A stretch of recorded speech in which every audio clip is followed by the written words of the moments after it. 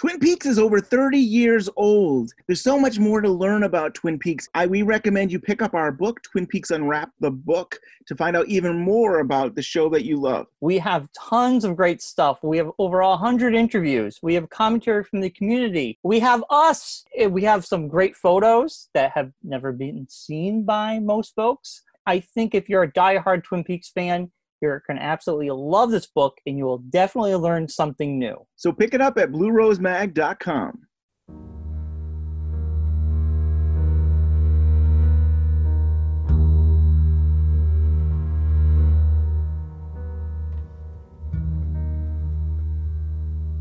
I got idea, man. And welcome to this week's edition of Twin Peaks Unwrapped. I'm your host, Brian Kazaska, and beside me, as always, Ben Durant. It's so good to be here today because we actually have an amazing interview, and I haven't been this exciting since Michael Horse. Yeah, and which was like a month ago. And I didn't think that could be topped. It's but hard to today, top that, yeah. today, everyone's in for a treat. Harley Payton. Yes, he Harley wrote Payton. like 13 episodes, almost half the series of Twin Peaks. He produced, and I'm so excited to actually get to talk with him today. It was, oh my God, very exciting, amazing interview. Everybody will enjoy it. Let's not waste any time. Let's just get right into it. So we're on the phone with Harley Payton. He's a writer, producer, a director, and he wrote probably almost half of Twin Peaks there, like with Mark Frost in some episodes and Bob Engels. Hi, Harley. How are you? I'm great. How you doing? Good. So I guess I'd start off with asking you, in October 2014, Mark Frost and David Lynch tweeted that basically that the show was coming back. How did you hear about it? What were your thoughts when you heard about it? Oh, it's funny because I've kept in touch with Mark in particular over the years, and every once in a while we would talk about it, and is such a thing possible? I at one point suggested that we do a comic book in the way that Joss Whedon did with Buffy and Angel. So we had those conversations, but the real missing piece was in a way with David. It was, David would never really do it, and Mark really wasn't sure. And I think Mark wasn't really certain that he wanted to revisit it either. And then I saw the tweet about, the gum coming back in style. And my phone rang almost immediately, and that was Mark. And it was Mark saying, look, I just want to let you know. And then he explained to me what was happening. And he was very sweet because the point of the call was, look, David and I wrote all these scripts together. Had we not, you would have been the first person to call to write some, which was very nice to hear. And so that was, that's just based on our being friends more than anything else. But yeah, so I knew about it then, and then, of course, been following it ever since with, sort of eagerly. Yeah, awesome. And you talk about Mark Frost. It's definitely the first season. He seemed like he was about really bringing in people that were his friends, or like he would bring his dad. He brought his brother to help write. He had his brother-in-law and other people from the cast of Invitation to Love, and he brought Bob Engels, and he brought you into it. And I think that's great that these are people that he can trust and he knows does great work. Can you share more with us your experience of how you first got involved with Twin Peaks? Oh yeah, I came to it kind of in the same way. In other words, Mark and I were both in the same baseball stat league, right? and he had a team with Bob Engels, and they were in this league, and that's really how we met. And we became very friendly over time based on that. And then one day he called me and said, "Look, I did this TV pilot with David Lynch, of all people. You should come see it. We're doing a screening at the Directors Guild." So I went to it, saw that 2-hour pilot. Like everybody else there, just had my mind blown. Yeah. And I went up to Mark in the lobby afterwards to congratulate him and said, "Look, if you need, I've never written television before, but if you need anyone to write an episode, just call me because I'm ready to go." And he, luckily for me, he then, said, "Great, come and write." I guess it would have been the third. Yep. And he was so happy with that he said, "Oh boy, come back and write number 6." He did that as well in that first group, and then came back as a producer and writer in the second season. But as they say, it's who you know in a weird way, and that's one of those circumstances where it's just based on our friendship. And as you said, Mark liked to bring in a lot of people who we know him, and Rick Giolito in Invitation to Love was his brother-in-law. So there's all that. He was very good about that. But that's really how it kind of started for me, and it was obviously a pretty substantial break. Yeah, and I don't know if it was Brad Duke's Reflections book, but somewhere you had mentioned it was like midnight. Mark Frost calls you and says he likes episode 3 script. That it was like. Well, yeah, yes, that's true. I'd written the 3rd episode. I had no idea what they would think. I mean, it was of course Laura Palmer's funeral. I went in all sorts of crazy directions with it and had a great time writing it. And really, the process was very much like it would be throughout the entire show, which is you'd sit down with Mark. He would go through an outline with you that he and David had worked on, or a story, and then you're given a lot of freedom within those scenes to kind of navigate as you could. And so that's how. But I had no idea how he'd react. But yeah, the phone rang. It was like close to midnight, and he had just finished reading the script. And look, he was thrilled, and I came to know later why he was thrilled, because when you're running a television show, just to know that you have a writer who can write something that you feel you're not going to have to rewrite substantially, that you can count on. It's a rare thing, and it's something that when you read it, you know it. So I didn't really realize that then, but that's certainly what he was reacting to, and yeah, from that moment on, we were sort of joined at the hip. We became great friends during the course of the show, and we used to have lunch every day and talk about it and try to figure things out. And again, I mean, it was an extraordinary experience for me. Awesome. And you mentioned kind of working with David and Mark going through the script. Did you guys have like a writer's room? I mean, like, I don't know how it was in like the 90s. No. Yeah, there was no, there wasn't. I mean, I don't even know. I mean, no. I mean, there was no writer's room. The closest we got would have been in the 2nd season. Bob had his office, I had my office, but that was really it for any writers on the show. Anyone else who came in and wrote, Barry Pullman or Scott Frost, or actually my then wife Tricia Brock, they all came in as kind of freelance writers, which never happens now. And so there really wasn't a room, in particular because Mark and David, or just Mark, were really working out the outlines. And as I said, you would kind of sit down and go through it with them, and that's how the process worked. So there really never was a kind of writer's room where people were like pitching ideas. Although God knows if we had them. I mean, before the 2nd season started, Mark actually called me up. I think he called up Bob as well and said, look, if you have any ideas for any stories you want to do for the 2nd season, let me know. And so that was the equivalent of a room then, or we would bring in some ideas to kind of work with. Wow. So this outline is almost like bullet points. It's like, okay, I know we want to get here, here, and here, and now flesh it out and make stories out of it, really. It'd be even more fleshed out than that. It would be Act 1, first scene, we're going to be at the diner, and we're going to accomplish this. Second scene, this is where we're going.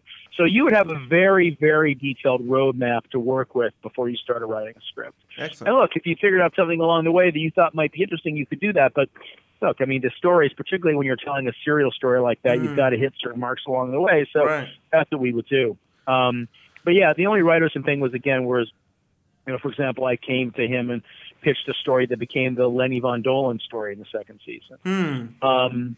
Because there actually is a real character named Harold Inman who wrote these diaries. He lived in Boston, who never left his house and wrote diaries about the world he wasn't participating in. And I kind of picked up those books. And so that was one of the things in the 2nd season that I brought to him and said, well, let's try this. And he said, great. And we did.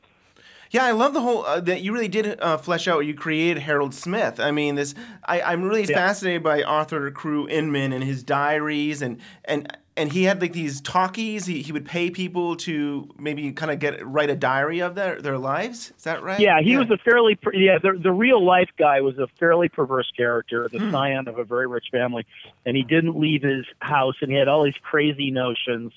And he would write these very long diaries, and yes, he would pay people to come in and talk to him, and he'd write these stories down. And I've got it. They're somewhere in storage now, but it's like 5 volumes, I think, of his kind of musing. I was sad when he died. Oh, you were sad when Harold Smith died and stuff like that. Yeah, it seemed abrupt in some ways. Yeah, but I mean, the story had to keep going and stuff. Yeah. But yeah, I mean, the actual guy Inman was from Boston, which Brian and I are from New England, so it's kind of interesting to have kind of this guy. Close by that's connected to in some ways to Twin Peaks. Of course. Yeah, in the show, it's not really explained, but I feel like it's connected to Inman's diaries. There are 2 diaries. There's Laura Palmer's secret diary, and right next to it is another book. And maybe you can explain it better, but I almost feel like Harold Smith was writing down what they'd said, and then maybe create another diary that maybe fleshed out with his own his own yeah, life? that's interesting. I mean, based on who the character was. I mean, my memory is a little dim on that, but I think based on who the character was, I think that was certainly what we were talking about. I mean, and you're right, it did, because the Laura Palmer diary, of course, was a big deal, which Jennifer Lynch wrote, and so that was a whole other thing. But yes, that was sort of what Howard Smith was doing. And you mentioned Jennifer Lynch's book. Did you guys use that at all as a resource when writing, or you just kind of had a sense of where it was already and did your own thing? It was like a separate thing. I mean, I think along the way there are these kind of ancillary things that we did. There was that, and there was a sort of tourist guide to Twin Peaks that we all wrote different chapters of. And so just to the town, like it would be, a city guide or something, like a photos guide or something. So we did one of those, but those were all sort of separate and parallel to the show itself. Yeah. Although the diary was amazing, and of course I read it, and it was a wonderful way to sort of get into the head of the character and other things. So that was that. But yeah, it didn't feed in a direct way. Yeah. I want to say, going back to the first season, that just so everybody knows that, you were nominated for an Emmy for that episode 3 for outstanding writing in a drama series. So, I mean, I think you should have won. It's an amazing episode, the funeral episode. It was. I mean, every scene is incredible. There's just so incredible beats for each scene. I loved it. I mean, my favorite part of that is when after Albert gets punched by Truman and Cooper walks over to Laura's body and picks up her arm and lays it down. And it's like, it's just great television. I mean, what a wonderful job you did with that script. No, thank you. Listen, I was lucky, and I got to walk into that story, and because it was it's in my experience, and even over the years, the best episodes of television that you write are ones that have a sort of thesis and have a kind of idea behind them. And you don't always have the opportunity to do that. But because this was Laura's funeral, it was an episode about death. And so everything I wrote that's what I was always thinking about, how these various characters are going to respond to that. And, that's very rich material, and the actors were all so wonderful. So, and that was just a lucky break. I mean, when Mark said to me, here's what's happening to 3, I just thought, oh man, I knew that I was in very good shape. I was in very good shape right from the start. Yeah. And the episode starts off with Cooper and Audrey Cooper's having breakfast and Audrey comes by, and I'm a fan of the idea of this romance between them. Brian doesn't see at first. Yeah, right now it's a little weird, but I mean, I feel like in some ways you started this whole flirtation I feel like Cooper's there and she's kind of sweaty hands or something. But I don't know. And I know, can you share it with us even I know at one point you guys had thought about making them romantic, maybe in the second season. Could you share a little bit about that? Well, sure, yes. And look, I've talked about it before. I mean, that was certainly part of the plan. When we were talking about the second season, following a relationship between Cooper and Audrey, and who knows where it would have gone or how it would have been or what, or even how romantic it would have been. But but based on that, and you saw it all, as you say, in that first scene, and her, obviously she was crazy about him. So the question was just how would we kind of deal with that, and what would we do with it? And that was going to be a big part of the second season. But, I think Kyle just didn't want to do it. He didn't think it didn't feel right. He thought her character was too young. And that was a very unusual thing on the show. But the thing about David is that he, the reason that actors will do anything for him is pretty much that he'll do anything for them. And so on a lot of television shows, I think, and by the way, I must admit, I was kind of, this was my opinion, that you would just say to Kyle, no, you're doing it, and that's all, not going to have a discussion about it. Right. We're not going to screw up the second season because you have this problem. Yeah. And by the way, Mark and I had these discussions. I mean, at one point that seemed to be where we were headed. But as it turned out, no, we didn't. We decided not to do it, and so a new love interest was cast for Agent Cooper, who, by the way, was probably the same age as Audrey Horne. That's funny. So the youth of it didn't seem to be as much a problem there. But that was really one of the few times in the whole process where I really felt like, well, that may have been a wrong turn, because it did take away a rather substantial storyline that we wanted to follow in the second season. Yeah, and without spoiling anything for Brian, because he's only at episode 20 right now, but I will say that even in the last episode, I could see how it could have been a romance between Cooper and Audrey, and I could see, wow, it's like, oh, she's saying things, and I could see how they could still connect, and it was still beautiful. And I still I was 15 years old when I was watching Twin Peaks back, 25 years ago, and I was still rooting, even if he was with somebody else, I was still rooting with the way the scene was, that okay, this is really still going to be about Audrey and Cooper in some way. But yeah. Oh no, absolutely, and their connection was great. They worked wonderfully together as actors. So, I think it was a missed opportunity, but it nonetheless, they both got to follow what they did. But then we had to, we had to move her off toward the Billy Zane story, which actually I wrote a lot of and really enjoyed. And then we brought in Heather Graham's character, and that was the story that Cooper did. Yeah. So, I feel like that was fine, but I would have, it's one of those things that I would have loved to had a chance to write, given how I sort of got it rolling in that third episode. Yeah, that would have been something. And right before episode 3, we had episode 2, which was the famous dream sequence, and that David Lynch directed. But I believe that David actually didn't direct that. It was like out of order, the actual episodes. I feel like he might have directed it around episode 6, because he doesn't have all this stuff that you mentioned in the when Cooper's talking to Lucy and Truman. He's Cooper's saying everything that's basically in the European version, that you were there and you were there, and right. Yeah. Were you basing it? I think the episode 2 script might have had all the European ending type of stuff, and maybe when you were writing this, you were basing it off of the previous script? Because it was great. Right. I love that you had shared all that information, but it was like more than what the viewer would have seen in the previous episode. Right. Yeah. You're right. I was working off both the script and then the outline for Mark, so that's how that would work. It was a little chaotic because David was doing Wild at Heart at the time. So, in the first season, he was, it's not that he wasn't there, but really Mark was the kind of everyday guy who was really sort of making sure that everything was working. And Mark was the one, I didn't meet David until the second season. Wow. Because what you would do is you would come onto because there were no offices like there were in the second season. We weren't producers. So as a freelance writer, Mark, said, "We'll come to the set when they shoot your episode," and so that's when you would go there. And and so that was Caleb Deschanel, and you wouldn't see David there that much. David was directing what he was directing, but he's also doing Wild at Heart. He was a fairly busy fellow. Yeah. In that first season. And I think in the second season, at least Todd Holland had said that David Lynch had some kind of exhibit in Japan, and he maybe was doing other things, because it seems like he wasn't always around in the second season. It's always not clear. Well, yeah, it's the weird thing. I've talked about this a lot because I feel like it's just not my memory. In other words, in the first season, because he was doing Wild at Heart, and he just wasn't there that much. He was certainly, he and Mark were obviously constantly working on all the stories, and all that stuff came out of the both of them. But in the second season, look, David's office was right across the way from mine. And actually, and to me, the real absence in that season, although I'm sure Todd may be right about Japan, but the real absence in that season was Mark, because Mark went off to direct the movie. Yeah, Storyville. Something that, by the way, I know he probably wishes he hadn't done now in the fullness of time. But yeah, he left to direct a movie.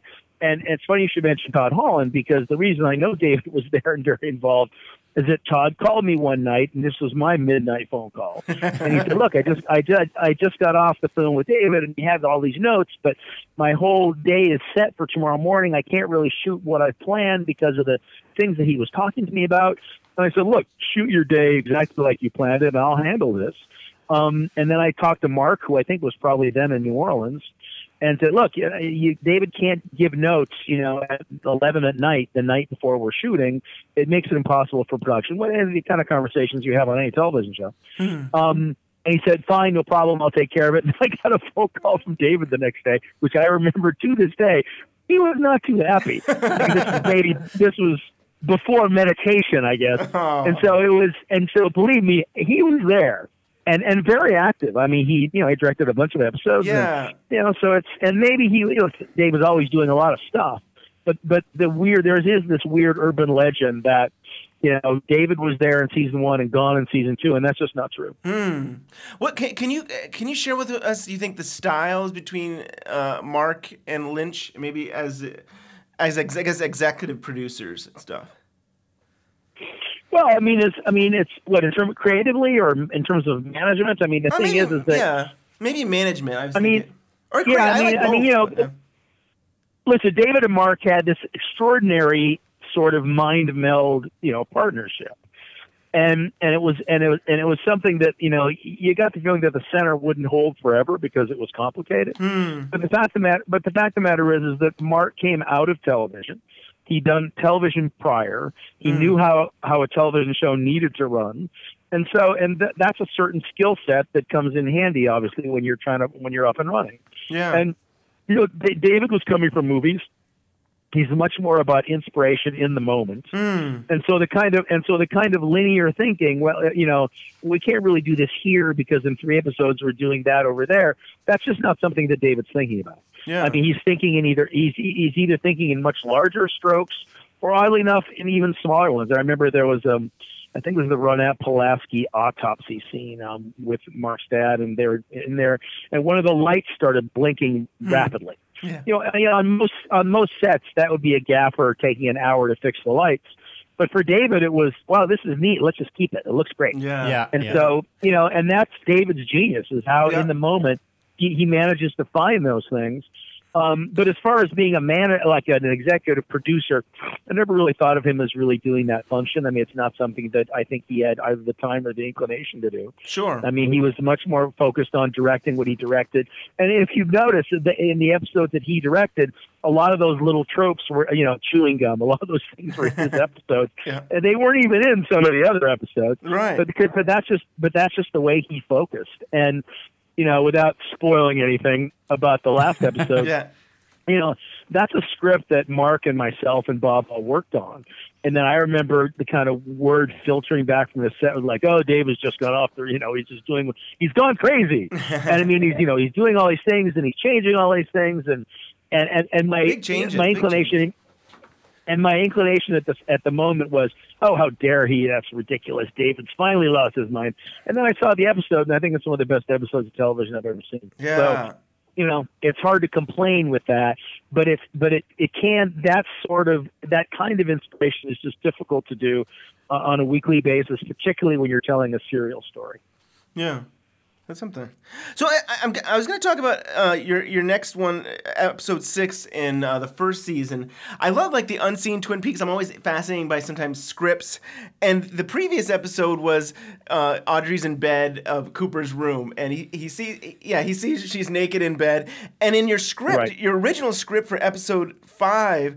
Actually, it kind of mirrors episode 3. Cooper and Audrey are having breakfast together, and they're talking, and it's awkward. And I was just wondering if I would love to hear more about that. I kind of read it as maybe that was still connected to the previous episode. That didn't they have sex together? Could you share about that?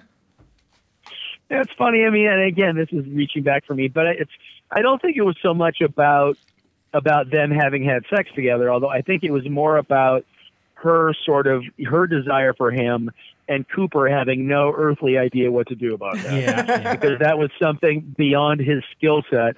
And the two of them had and listen, you can tell, I mean, I loved writing, and that's why I wanted to do it in the second season. It was, the two of them had such great rhythm when they worked together.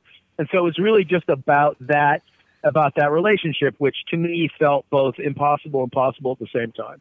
And which is why I was so curious in exploring it further. But yeah, in that episode, it was just a continuation of her absolute determination and his unwillingness to kind of entertain it, even as I suppose he did. But no, I wouldn't. But I never really thought about that, that they had had sex in the previous episode. Right. That's not something that I was thinking about. Sure. And then you came up with the whole cherry stem. Is that correct for Audrey's one-eyed Jackson? Yeah, it's fun. Yeah, it's funny. We were watching television with my 11-year-old daughter, I guess last week, and someone did the cherry stem trick, and my wife turned to my 11-year-old and said, "Your dad invented that." I of course had to explain that I popularized it, but the fact of the matter is that. Listen, and this is again, I hadn't really done television in this way before, so I didn't really know what was great about the process. But what's great about the process is I was at a Mexican restaurant called the Border Grill with these friends of mine, this very good friend of mine, Sarah Stanton, said, "Watch me. I'm going to tie a cherry stem in a knot in my mouth." Right. And she does it at this restaurant. And the next day I pitched it. And then the next day after that, I put it in the script.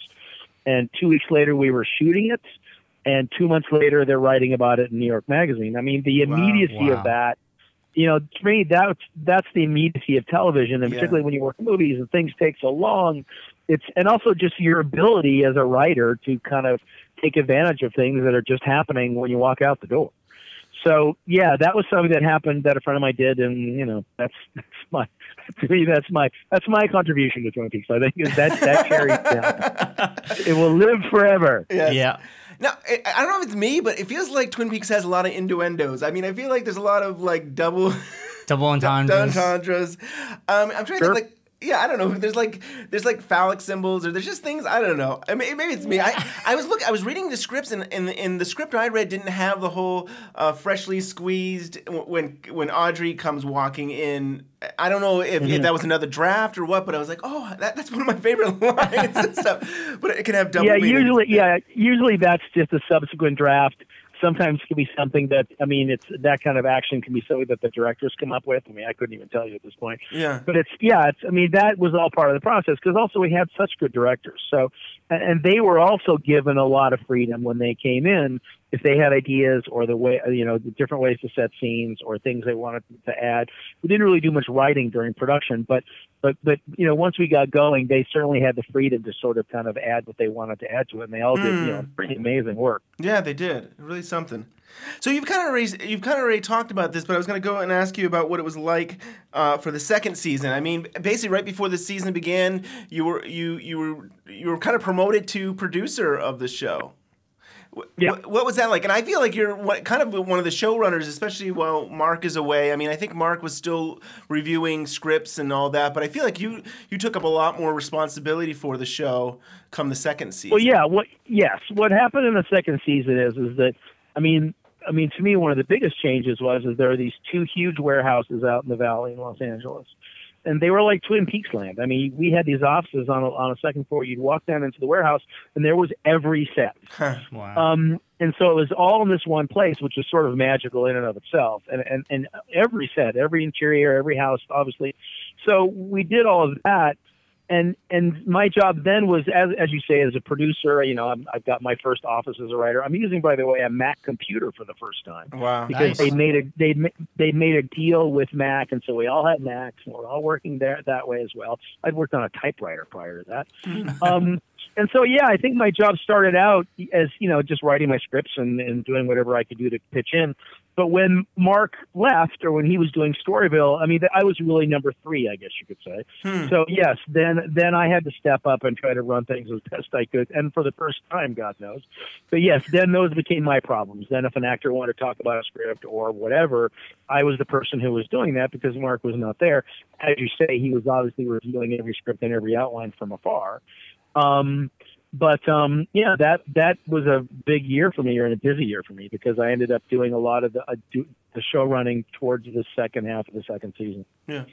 I just want to tell you that I think every episode of Twin Peaks has their gems. I mean, like, some people can say, oh, I don't like this or I don't like that. But I felt like, and Brian, on previous episodes we've done, I'm always saying, you know what? There was this moment in this episode. It was amazing. And I love the mythology. I love when you hear more about this Black Lodge, this White Lodge, and or even Cooper's background and stuff like that. So his backstory. I just want to say that to you. I thought, every episode is enjoyable for me and stuff, and I think I'm really loving it too. Brian, yeah, right? You're saying, second half of it, I'm definitely enjoying it. Like, it's a lot of fun, and I'm a huge fan of Dave Duchovny as Denise.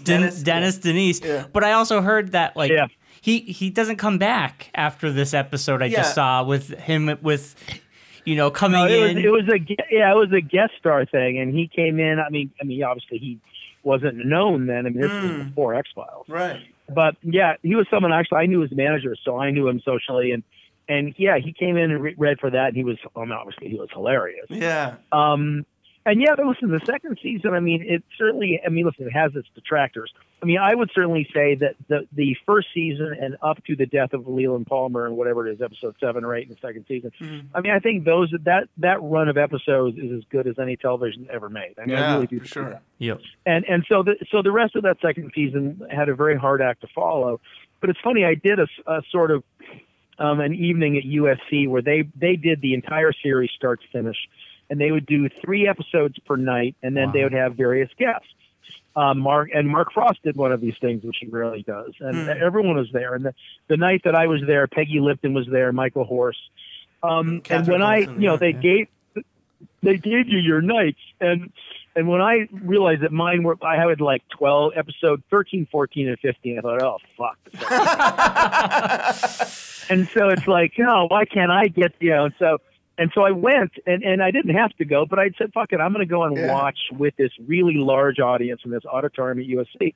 I'm going to go watch 13, 14, and 15. And I was amazed at how good they were. I mean, it was like I completely forgotten, as you say, so many wonderful little moments and all those characters. And I mean, James Marshall's noirish detour still didn't work for me. But the fact of the matter is that I really did like it. And it was actually it was a nice thing for me to see it and appreciate even then, I mean, just how good it is and just how singular it was given what television was doing generally at the time. Yeah. I think we're always hardest on ourselves and our own work, too. I think sometimes, we can't compare to you in any ways, but I think when Brian and I do this show, sometimes I think, that was a terrible show that we did. And then I listen to it again, it's like, that wasn't that bad. I mean, it was good and stuff, but So if I go... exactly right. Yeah. And going into the second season, can you share with us that story of Steven Spielberg almost directing Twin Peaks? Well, and that's actually funny because that was when people asked me about the first season and how much David was involved in. I mean, as you can imagine, David's involvement was at a level, and again, it was what he and Mark did together was extraordinary. But the fact of the matter is that Mark and I sat down with Spielberg in his living room prior to the second season starting to see if he wanted to direct the first episode. I mean, he was Kate Capshaw was my then wife's best friend. So I knew Steven pretty well, and I knew him through my wife and through Kate, and I knew that he was a huge fan of the show, and so that's how it came about. And I said to Mark, look, this is crazy, but I'm pretty sure that Steven would direct an episode. So we went and sat down with him, and he couldn't have been more enthusiastic. And he said, look, just make it as weird as possible. I love this show so much; it would be so much fun to do. So that's what we are, thinking about doing. Then David, for I think all the right reasons, said, I think I'll direct the first episode. But, Steven can come in and direct episode, whatever he said, 6 or 7 or something. And then it didn't happen after that. But, that was something that's one of those alternate history moves. But that was something that nearly happened. That's something. And by the way, that was, for me, a sort of pivot point, and in a good way, because that was where David was really making it clear that unlike the first season when he was, doing Wild at Heart, he really was going to be focused on this in a pretty substantial way. And so that, of course, he was going to direct the first episode and subsequent episodes. And, of course, and listen, that episode when, Leland Palmer's death, when all that stuff is revealed that Mark wrote, he directed, that is probably one of my favorite episodes of the entire series. Oh, yeah. I mean, it's just amazing. And was David there for that? But, for the Leland death? Did David have any input on any of the scenes with Leland dying and all that? Do you know? Oh yeah. Cool. Yeah, he was intimately involved in all of that, and that was obviously the big secret. And he was the one who, in fact, told Ray Wise that he was the killer. So yeah, David was very involved in all that stuff. Yeah. I do like too that so I think it was Mark Frost and David sat down, the actor who played Benjamin and Leland and who played Laura or Maddie and then they had them act and they told them who killed Laura Palmer, but then they all had to act, they all had to perform that. Like, so even though we knew Ben Horne wasn't the killer, they knew that Ben Horne wasn't going to be the killer, he still had to act it all out as though he was the killer. Exactly. Yeah. And that went on for a few episodes. In the scripts it would say Ben says this when it was really Leland saying those lines. I mean, it was a good cover. Right. Yes. I mean, and this is kind of pre-internet in a way, but I mean, but there was a certain amount of subterfuge just to make sure that that secret remained a secret. Yeah. That's cool. In this day and age, there that's hard too. Yeah, now it would be impossible. Yeah. But then it was, I think in some ways I think that on the one hand, had this show happened in the time of blogs and the internet and all that stuff, it might have actually had a better shot at continuing. But it wouldn't have been the same. The frenzy would have been would have been possibly intolerable. So there's something I think we are very lucky about sort of being, the last great television show before the sort of internet age took over. Yeah. I think about the new series. Right now, there's stuff going on where people are trying to leak photos and things. I'm like, stay away. I don't want to have any spoilers for the new season stuff. Yeah. Although they've done a pretty good job on the third season right now. I mean, certain photos get out and you learn about different actors who are, playing different parts. But right. I think they've done a great job about that. So I agree. That's worked out okay. Yeah. So I'm going to ask you a question you probably don't know the answer to, but I'm always curious about it. So episode 9, it would be really the second episode in season 2. Lucy gets this phone call. It's a mystery man, and it says basically, I'm not gonna. If you don't give me your name, I'm not gonna transfer you to the sheriff. And that same week, that exact same week, there was a 1-900 thing set up for like the sheriff, toll-free sheriff line and stuff like that. And it seemed to me that they were coincide, that maybe it was like a product placement, that Lucy talks about it, and then we see a commercial of, find out more, call this number. Any chance you know anything about that, or I don't know. You know what? It makes perfect sense, and I don't know a single thing about it. And it would given the ancillary stuff that we were doing, again, the diary right. and the tourist guide and stuff. Yeah. It certainly sounds like something that we would have done, but it's funny, I have no memory of it. Yeah, and so you wrote the script, but it wasn't in the script. It wasn't that whole scene where Lucy got the phone call. So it always seemed like whether it was the director or it was Mark's notes to say, hey, we need you to put this in there. So yeah, I was just curious. Yeah. Yeah, that's something that Mark would have done. I think that particularly, and they were really good at that sort of, those kind of tricks. So I think that's something that he would have added to it. Yeah. And we already talked a little about Harold Smith, but when I was a kid and stuff, I always thought somehow he was connected to these spirits, to Bob. I thought there was more to it than just this guy locked in a room, especially because he had these issues where he wouldn't leave the house. And I think it was one of your scripts with Bob Engels. There was Mike, the one-armed man, spirit there, came in and he said, no, Bob wasn't here. So can you share anything about that? Do you know, Yeah, it's funny. I don't think, as the character was initially created, there was not that connection. That his connection was really to Donna and to Laura, and it was really about this guy who is tangential to the kind of main story, then gradually became a larger and larger part of it. But it was really also meant to be about the relationship that Donna had with him. Listen, I think that in moving forward, there may have been more connections to draw in some way. Yeah. But no, at the time that wasn't part of our thinking. Certainly in the first and original conception of the character. That makes sense. And you also helped with Wyndham Earl, at least coming up with the name. Can you? Brian hasn't seen Wyndham Earl yet, but they've talked about Wyndham I love Earl. The name Wyndham Earl. I love that name. Yeah, I think I had. Wyndham Earl must have made his first appearance in a script I wrote, I think, because that's when you get to name characters usually. Yeah. And I named him. It's a combination of the names of two different, one actor and one character.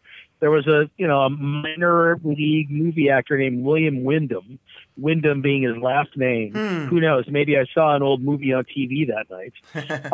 And then Bogart in High Sierra, Humphrey Bogart in High Sierra, his character's name is Mad Dog Roy Earl. And so out of that just came Wyndham Earl. I just took one name and put it with the other, and it felt right. It's a great name. And, yeah. Yeah, and obviously Mark went, oh, cool, let's do that. And, of course, the actor who played the part was so tremendous. He's actually a good friend of Bob Engels.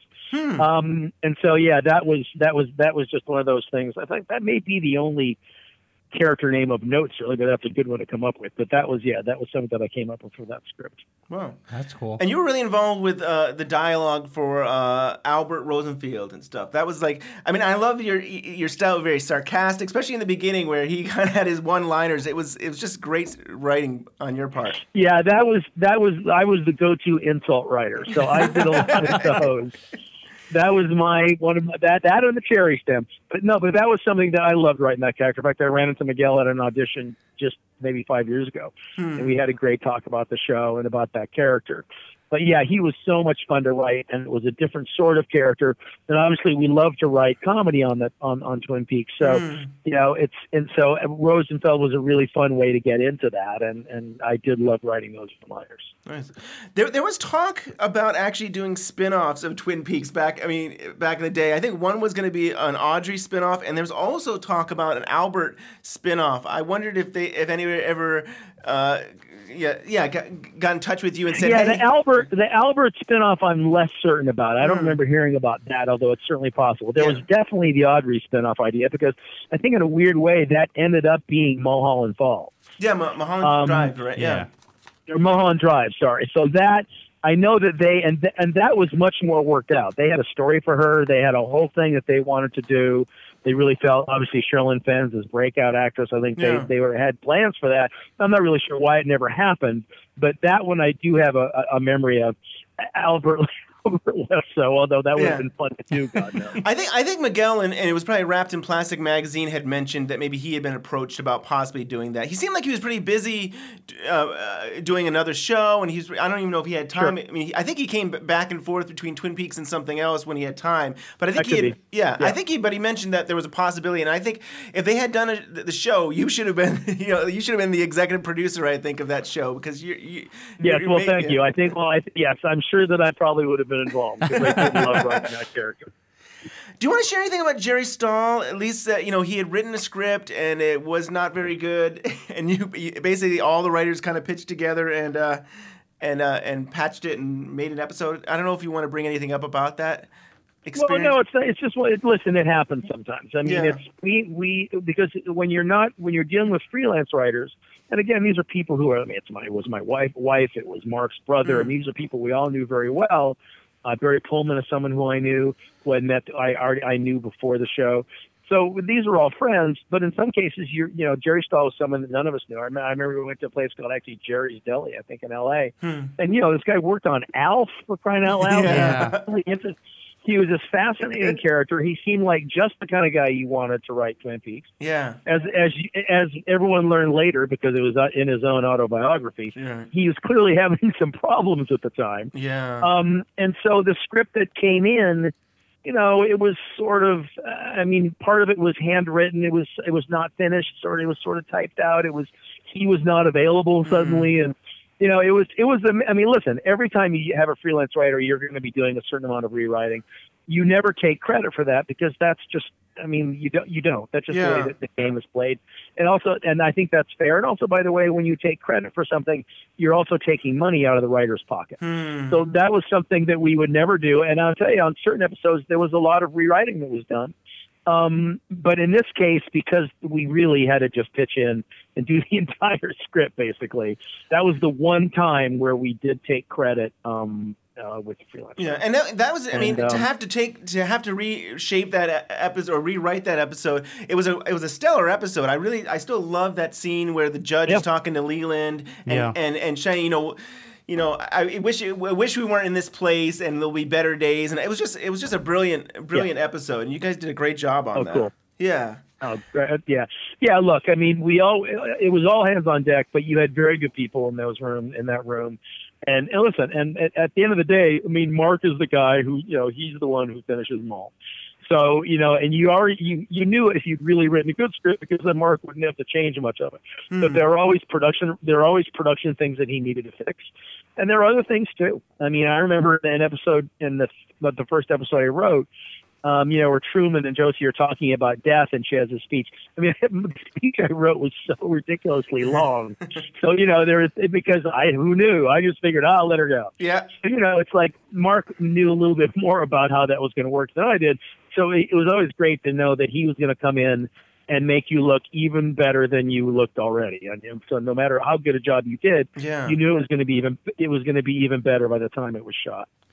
Awesome. That's so cool. So I thought I'd just bring, I hope you don't mind me mentioning Catherine Coulson, who played the log lady. I mean, you had such a really nice tweet that you put out, but saying it's hard to think of anyone who better exemplified the heart and soul of Twin Peaks than Catherine Coulson, R.I.P. and stuff. And I was really touched by that. It was probably the nicest. I mean, Twitter, you don't have a lot of room to really say much, but it was really a really heartfelt thing that you had to say about Catherine. Oh, thanks. Yeah, it's funny. I talked to Brad Dukes recently about that. I mean, it's, look, I mean, she was just amazing, and she was such a dear friend of David's and so integral to, I think, the spirit of the place. I mean, listen, we had wonderful actors in all those parts. It's hard for me to think of a single one, and that's lucky to have actors fit. And that, by the way, is part of, I think, David's genius, too, because he doesn't even read actors. He just meets them. And there's a kind of way he vibes it out. And I think that, I mean, when you look at David Marr's contribution to the show, I think one of the things where David really, I give him a ton of credit, is in the casting. But Catherine was someone, but it's almost like Catherine was already in Twin Peaks. You didn't need to cast. I mean, she was so natural and so perfect, and that's such an original character. And also, just as everyone who's ever met her knows, she was just a lovely, lovely person. She was, yeah. And sort of interesting and sweet and gentle and strange and all the things that, as I guess I said in the tweet, but yes, she did exemplify the best of that show. And, it was a great loss. Yeah. We were lucky enough. Maybe it was maybe a month or so before her passing. We got to interview her on the show, and she was so gracious. Oh, great! That she was really gracious. That we basically said, we were only asking for 10 minutes, and she gave us that. Was really nice, and I think she probably knew she wasn't well then, and it was really sweetest, nicest lady in the world and stuff. Yeah. A really good person and stuff. So yeah, I just wanted to say that was really nicely done with the tweet, and oh man. So what else did I want to say?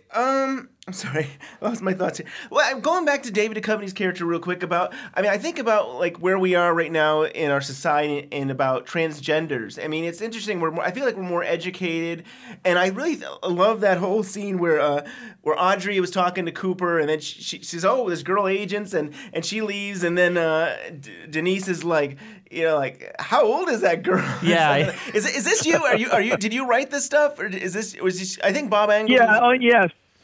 Yeah, we all wrote it. I mean, we would do different things, and then I would come in and rewrite sometimes, particularly if it was in the second season. I would do more rewriting, because I stepped in to do that work when Mark was away. But yeah, Denise, it was a great character. And I guess in a funny way, it does seem a little ahead of its time. I mean, and again, one of the nice things is that we could do whatever we wanted. So it wasn't like we didn't have a network kind of worrying about whether we were doing something that they didn't want to see. Or, I mean, ABC, sometimes gets criticized because, I guess, it wasn't the third season.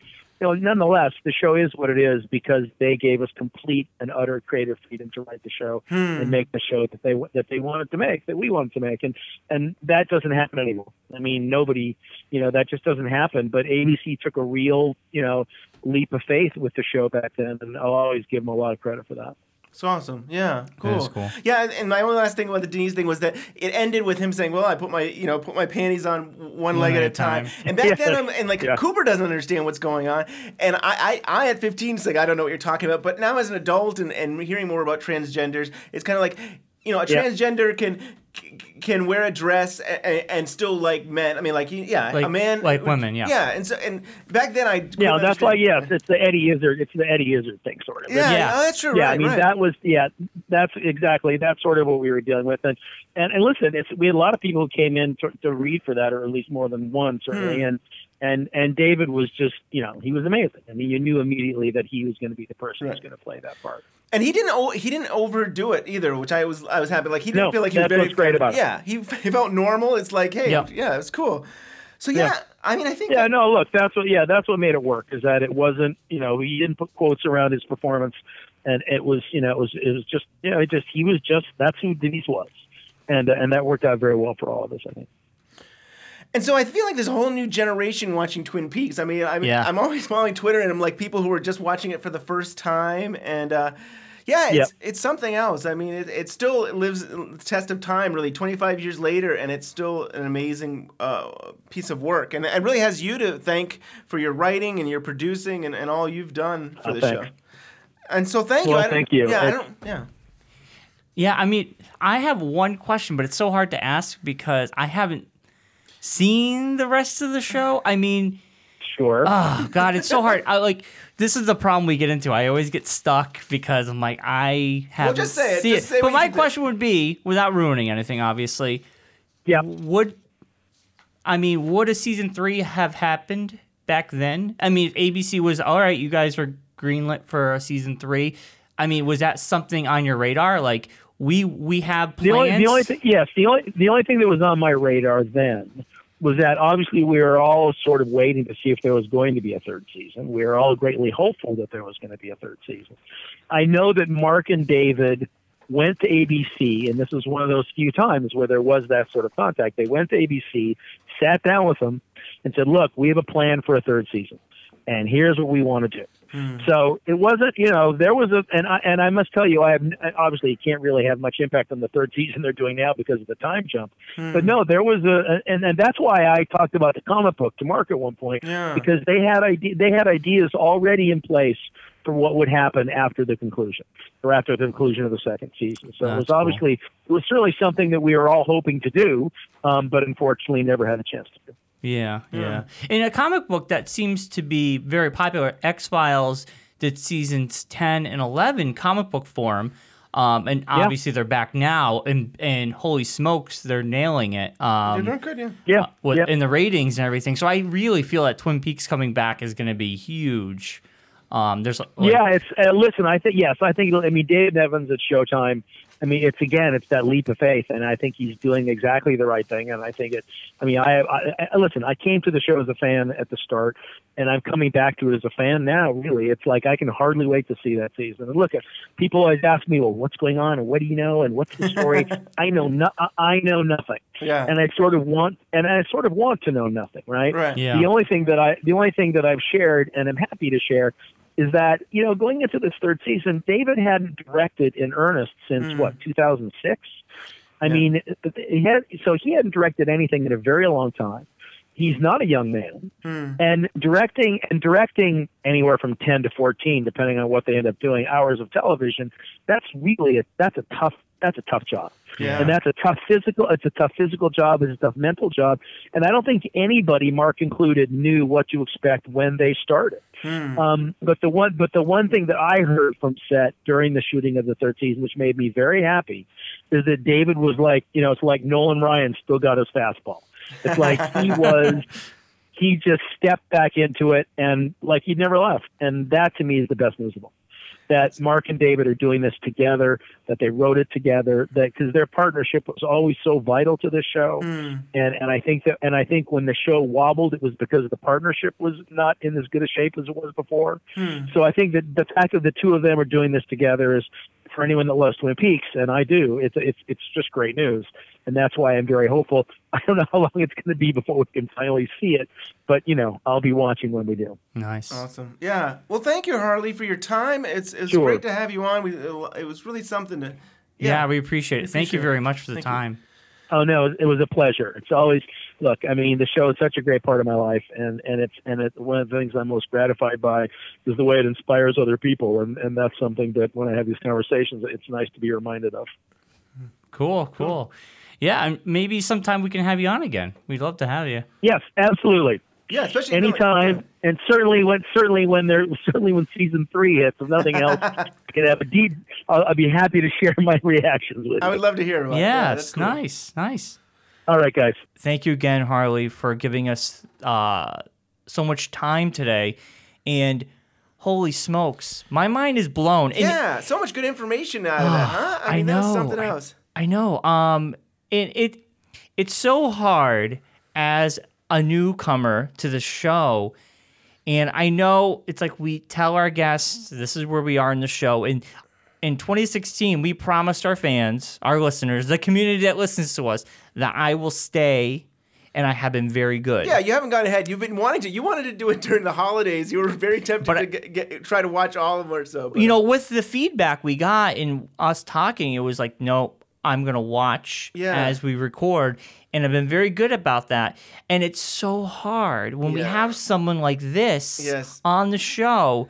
And like he's giving me little tidbits of what's to come up with Right. Heather Graham and Billy Zane, and I'm like, I do know they're in the show. I've seen the cast list a long time ago. I've seen pictures, but I don't know what it's like. What's to come? Right. I want to talk And I'm about glad it. that you were able to ask that question about like where would we have gone in season 3, and I was glad that Harley was able to be vague about it. But he was able to give us a little background that both Mark Frost and David Lynch did still pitch it to ABC, that they had ideas for season 3. So I mean, that was kind of cool that what could have been. What could have been, and like you said, if he comes back on, we can indulge more into that. Yeah, I'm sure you'll future. have a lot of questions. I mean, especially for the last episode. I mean, really, that last episode, there are some major changes from what was in the script. So it would be kind of great to have him back to be like, hey, this is where you guys were going, and Lynch went in his own direction, just to talk about that. But at the same time, Harley said it was an amazing, and I really truly do believe that last episode is the best episode of Twin Peaks, and it's of any television really. And I'm very excited to see it. Yeah, we're not that far away. Not that far. We're getting there, but we have to thank him again. Thank you, Harley. Yeah, we really appreciate your time. Oh yeah, it was amazing, and thank you to the community at large for listening to us. Remember, you can rate, subscribe, and leave a comment on iTunes, Twin Peaks Unwrapped. And you can find us on Facebook, and we're actually getting more traction on Facebook. Awesome, which is really cool. Yeah. Yeah. So yeah, we're at twinpeaks.com, twinpeaksunwrapped.com. And so I thought we'd end it with Harley Payton, as he said, wrote episode 6 of the first season, and there's this great dialogue which everybody knows about about giving yourself a present. And I thought, hey, why not end the show with that line? This is one of the best quotes in the show. Yes, and it's like what do you say? It's like something that you really should do in life. It's like a motto that we all should follow. Yeah, and you know what? After hearing that as a newcomer, and I heard that quote, it stuck with me like most people that watch this show. And no joke, that quote must run through my head once a day. Mm-hmm. And say, what can I get myself?